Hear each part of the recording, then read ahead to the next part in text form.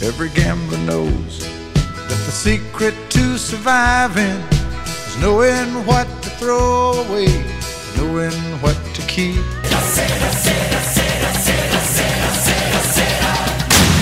Well, if you want to know how much I love you guys, I recorded Kaneda Club episode 8, and then I shut down my computer to do a little editing at the end, and none of it recorded, so I'm going to do it all over again. First, I want to start out by saying thank you so much for contributing. I want to give you club episodes that are a little bit different than the main show, and I'm going to start out right now by saying something that nobody knows about, because this is what Kaneda does, and Kaneda takes the arrows and tries to put the truth out there, even if everyone else is just trying to spin it.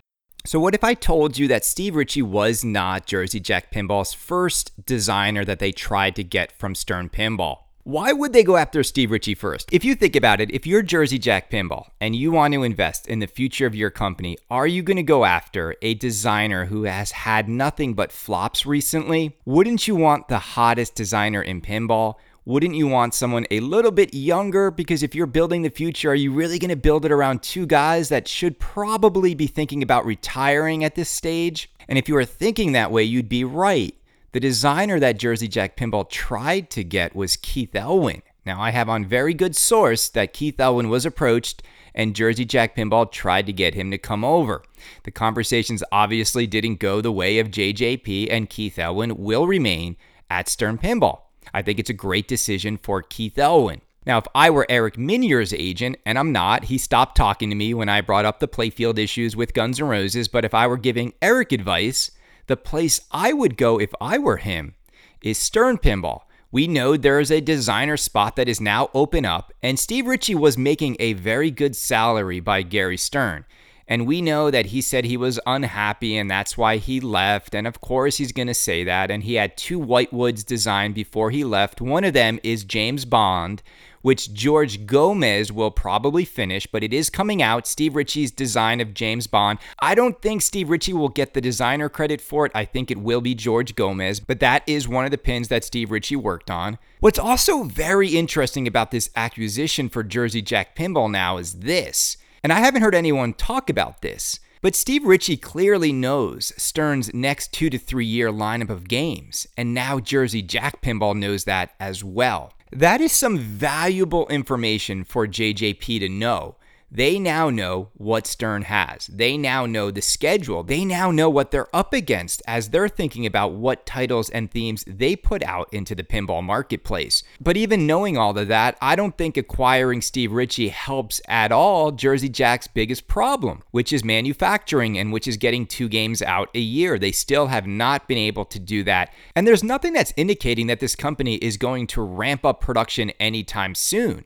In fact, it's the other way around. It's hard to get parts. It's hard to get labor. The cost of raw materials is going up and up and up. So for pinball companies who are in the manufacturing business, COVID has really hit them hard. And I don't think Jersey Jack Pinball all of a sudden, because they have a new designer, is actually going to have stuff for him to do for a very long time. And I also think the big question now is, does Steve Ritchie cut in front of Eric Minier and it's his game after Pat Lawler's Toy Story? I know if you ask people, would you rather see what's next from Steve Ritchie or Eric Minier, everyone's going to say Eric Minier. Now, this is Steve's chance. This is Steve's chance to finally show us what he can do without restrictions. But all of the people I've talked to over at Stern, they told me the same thing. They said that Steve just didn't put the effort in the same way Keith Elwin did, and Steve Ritchie did not think outside the box and really think hard about how he can push it forward. The lack of imagination and creativity on Steve's recent games is not because of the bomb, it's because of Steve. And now that he's over at Jersey Jack Pinball and he's got access to more money, is that going to increase his creativity and his imagination? We shall see. No pressure, Steve. Don't drop the ball now. There's going to be nobody to blame if Steve Ritchie's Jersey Jack machine isn't packed. So I put on my Facebook page that Godzilla LE is sold out. And I know that upsets people. It gets the hype going. It gets the FOMO going because there's a lot of people out there now that are finding it extremely difficult to get these Stern LE machines. And I want to sort of talk about this for a minute. So unfortunately, what's happened is these distributors now have lists of people that they go down and offer each game to. And there's only a finite amount of games each distributor is allocated. So let's say, for example, someone gets 30 LEs. Their list is probably 60 people long. So if you're trying to get on the list, how do you get a game? Now, here's what I think needs to happen in pinball, because everyone's sort of trying to resist this. There's a few ways about it. I think you're going to see more and more distributors charge over sticker, because why should they let people get a game at MSRP, then all of a sudden flip it for thousands of dollars more? The only fair thing to do is to price the game at the market value. I know that sucks in other industries, like people hate it in the car world, but how are you going to give people a chance to get it if nobody will let them get on the list? You could sell it direct, but Stern will never sell many games direct. I want to talk about that for a minute, because the smartest decision that has ever happened in the history of pinball was Stern's decision to sell their games through distributors as a bundle. So the way it works, if you want to get a Stern LE machine because you know they're going to sell out instantly and it's the one everybody wants, to get one, you have to commit to buying a certain number of premiums and pros. And that way, every single Stern LE they make is helping them sell premiums and pros. There's no other pinball company on planet Earth that understands how genius that principle is. The sales of the LE help Stern lift sales of every single model. And it's not customers they're selling to. Every single game is sold directly to distributors. So if a distributor wants one Godzilla LE, they might have to buy 5 premiums and like 5 pros. I don't know what the shakeout is. They probably change it on every game, but I think they try to keep it somewhat consistent. And by doing it this way, that guarantees Stern they will never have a flop. They have this huge army of distributors that is fighting each other to get allocations of LEs. And to get more LEs, they have to buy more and more premiums and pros. And it's so smart. It is so smart. And the other thing that Stern did that was so genius is that the money is transferred from the distributor to Stern every time a new game comes out. And so they don't care if there's a little bit of a wait, right? People keep saying, well, they're not going to show a new game in September because they're so backlogged. But Stern doesn't care. All the money for those Jurassic Park premiums and Mandalorian premiums, all that money has been given to Stern months ago. That money's in the bank, it's growing with interest, and they're paid. It's the distributor who's waiting, and then the customer who's waiting. But the only one not waiting is Stern, because they don't have to wait to get paid, because they get paid on day one for all these sales. And no one ever worries whether or not they're going to get the game. It might take a long time to get these premiums now, but they don't care.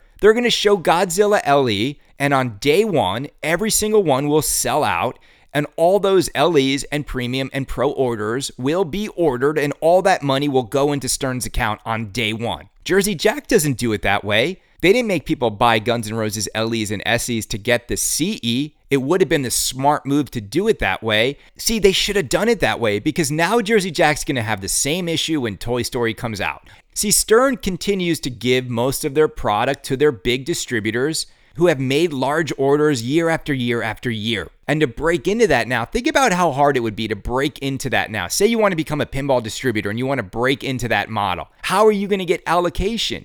How are you going to compete with these big distributors? And I know people say like, oh, support local, buy local. I don't think most people care. I think people just want to get the game and they want to get it at the right price. They don't care where they get it from, because it's just ending up on a truck and then coming to your door. Do you really care if it's local or not? If you ever need help or service, it doesn't matter. Your local distributor will still help you find a pinball tech. I still think most buyers out there just want to get the game. If I can get the game from a distributor in California versus my local guy, I'm going to go, because that might be my only chance of getting the game. But it was the smartest move ever to do it this way. And this is how Stern Pinball guarantees a profit on every single machine. But the thing that's really been on my mind lately is just looking at the prices in this hobby and looking at the direction this hobby has gone in. It now feels like sneaker collectors, right? It now feels like vintage video game collectors. The amount of money people are spending on every single new pinball machine and the amount of FOMO that's sweeping across this hobby, it has me concerned. It really does. And I'm a hype man, and I can get people hype and excited for these things, but these aren't sneakers. Like, these are not video games. These are $8 to $6 to $13 to $16,000 per machine. And people are spending money on these games now as if new games are not coming out. See, what confuses me about pinball is there is so much happening in this hobby, and it's going to continue to happen. We are starting to attribute collector prices on things that are brand new. None of this stuff is proven to have a long-term collector value. It's not proven yet. And I look at a game like Willy Wonka Collector's Edition. Right now, that game sat in a box a year ago, and you could get one easily for $12,500, right? And you could even get a used one for $11,000. Okay, now, a year later, same game. I know there's a little code update, but same game. It was the same game people didn't really want a year ago. Now, a new in-box one will cost you $16,000 to $17,000. Why is that? And what do you think is going to happen when Toy Story comes out? What do you think is going to happen when The Matrix comes out from Jersey Jack Pinball? Jersey Jack Pinball is not going to stop making games. Let's say today you go buy a Willy Wonka Collector's Edition new in box for $16,000 and you open it up. What is your game going to be worth in a year? What is it going to be worth in 2 years? Now, for some of you out there, you have so much money, it doesn't matter, and you're okay spending 40% more than something was just a year ago. And the same thing is happening with Stranger Things. The same thing is happening with Ghostbusters LE. Do you remember the good old days of this hobby? When Ghostbusters LE came out, it was beautiful. Then everyone realized it shot horrible. And the game was designed with a flaw. The flipper gap is a flaw. They've even admitted to us that it was a flaw. And Ghostbuster LE prices reflected that. And for almost 2 years, you could go get a Ghostbusters LE for right around $8,000 or $9,000. And that's where it maxed out. People were trading them, and you could find one every few months in the marketplace for around that price. Now look at Ghostbusters LE. There's none to be had. And if you put one up, I bet you could sell a Ghostbusters LE instantly for $12,000 or $13,000. And God forbid you have the topper, then we're talking $15,000 on a machine that everybody collectively a few years ago realized wasn't a great shooter, and that's the reason why the prices were pretty flatlined. We are now starting to act like all of these things are these rare relics that we need to have, and if we don't get it, we're going to miss out on having a good collection. And I want to implore all of you out there, and as someone who does pinball podcasting for 5 years now, and someone who has dived deep into collecting, I want to tell you my experience with collecting. The most fun when it comes to collecting is the chase. The chase to find something. You think about it, you go online, you're searching for it. I used to collect Beast Wars Transformers, and I used to love like going to the toy store and seeing if they had the rare variant and looking through the shelves and finding the ones that I needed, and all of that chase and all of the time and energy on the message boards, on the forums. All of that was the fun. The hunt to find the thing you're looking for is where the fun truly lies. When you actually acquire the thing that you think is going to bring you happiness, when you actually get the item that you've been looking for all those years, there was always some unfulfillment that happened at the end of it for me. And this is just my personal experience with collecting. I always loved the chase, and then I got the item, and then I was somewhat unfulfilled because the chase was gone. Because thinking about getting it was gone, because I had it. And now that I had it, there wasn't anything else to get. Now, what I do love about pinball is it's experiential, right? You play it. Like when you get these toys or these sneakers, like in these cars, people don't drive the cars that they want to collect. People don't wear the sneakers that they collect. Now, I hope people play the pinball machines that they collect, because what would be the point in living a life in which you're going to die and one day you can't take any of this with you? What would be the point in collecting this stuff if you don't use it? But one day I woke up and I had a room full of Transformers, and I had this amazing collection, and it was valued at all this money. And one day I woke up and I said, you know what? I'm tired of having stuff that just sits on shelves. I'm tired of having stuff that I need to go get professionally graded and ship them all off, and then they get sealed inside of like acrylic boxes with an arbitrary score that then tells me what my collection is worth. I don't care. That's not what I want out of life. And I started to realize that I was a lot happier when I had less stuff instead of more stuff. And I stopped being OCD about the condition of my collection.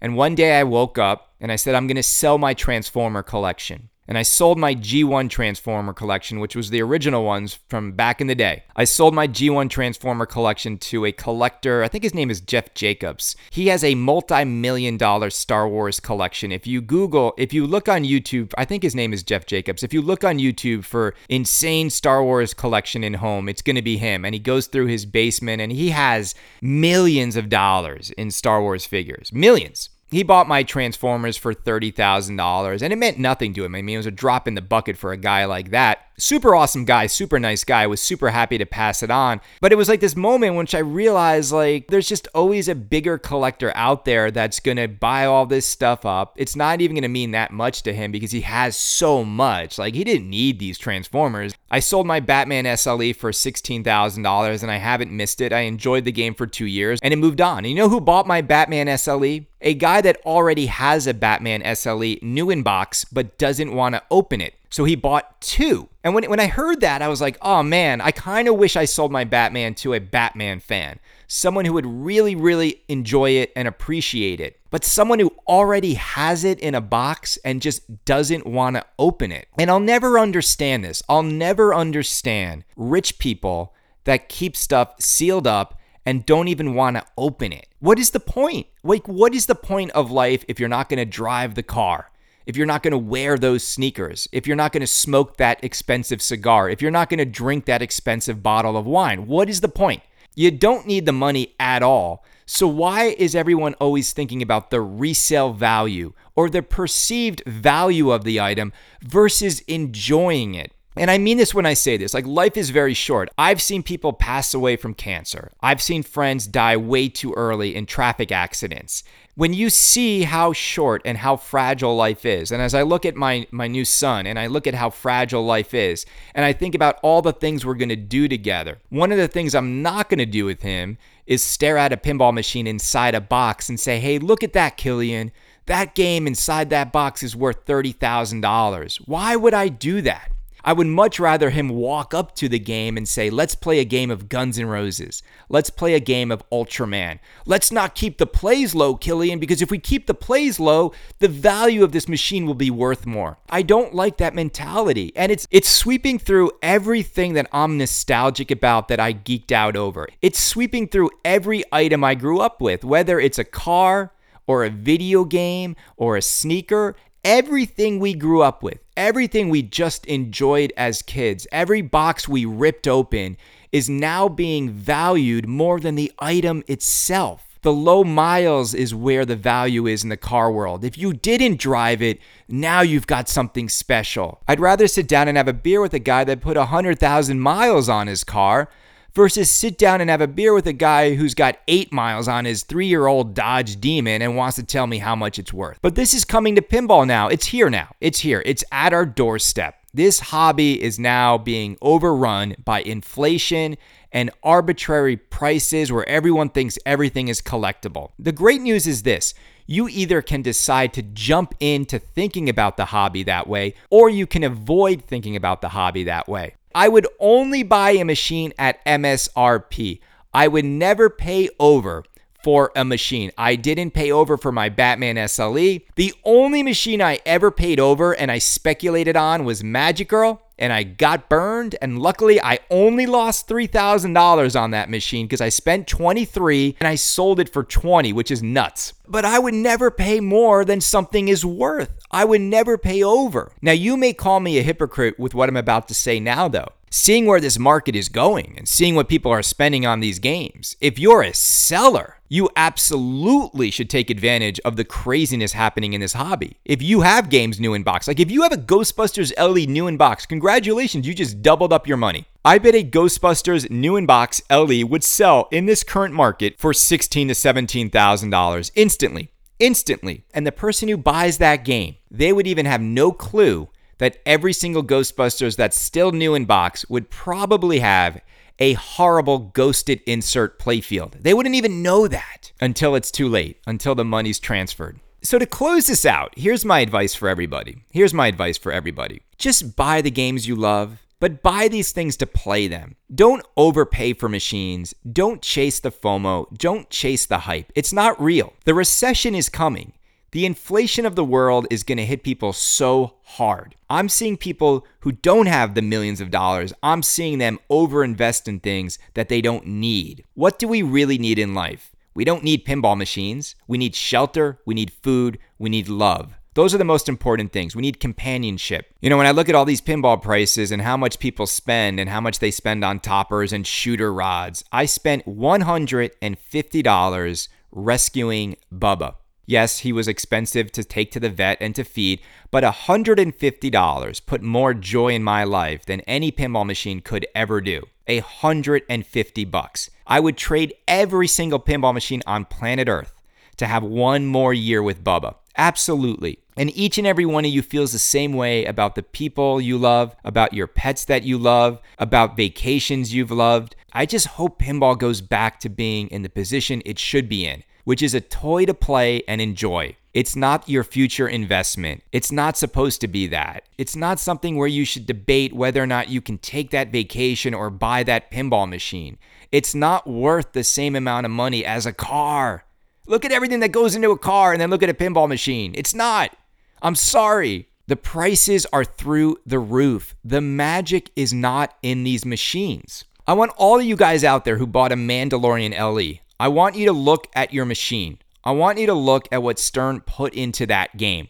I then want you to go over and look at a Twilight Zone, a Monster Bash, a Whitewater, a World Cup Soccer, a Theater of Magic. Will you please do that for me? And then go back and look at your Mandalorian LE. Look at what's in the game. Look at what physically is in the game. And you tell me these machines are worth $10,000 plus. There's nothing physically in your game that's impressive. There's no real engineering happening. There's no world under glass. And as long as they keep putting out these cookie cutter games where everything we're supposed to be impressed by is either the artwork or what's on the LCD, that is not what pinball is. Pinball is a physical world under glass. And I think more and more of us should stop chasing these games and collecting them because of toppers and Beskar armor and all the BS that Stern wants you to believe is what makes the game special. It's not the armor. It's not the topper. It's not the art package. What should be making these games special is that world under glass, the magical thing that's happening underneath that glass. It's not happening in Mandalorian. And combos and flow is not magic, people. We need to stop it. They want you to think that designing a game with flow is magical. That's easy. That's par for the course. Every game should have flow. Every game should have combos. Every game should have smooth shots. It's so funny to me how far this hobby has come with clunky, crappy designs and clunky engineering and lack of creativity to the point now where people celebrate a game if it just shoots well. That is where we're at. That we are now giving people credit because they just have shots that can be hit, that are smooth, that have flow. No. Nobody else has the guts to say this. No other podcast will talk about it like this. But pinball, for the most part, has been a lazy attempt over the last 5 years. It has been. Absolute laziness in most of the games. And I mean that. And I'm telling you, the reason why I'm excited to follow this hobby is I'm waiting for more games like Big Lebowski. I'm waiting for more games that try hard like Ghostbusters but don't have flipper gaps.